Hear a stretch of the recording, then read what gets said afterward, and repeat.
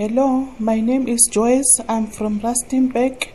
I'm a sex worker, the single mother of 3 kids, and I'm proud to be a sex worker. Sex worker is my job, where I'm getting money like anyone who is employed. The problem we are facing, sex workers, is the police. Police are harassing us by taking our money and our clients' money, and they beat us, pepper spray us, sleep with us without paying.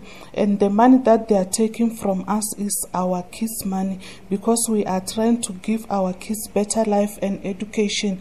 It's better if government decriminalise sex worker, so that sex worker will work under the same condition as other workers, and this abuse of police will end. Government must listen our voices. Thank you.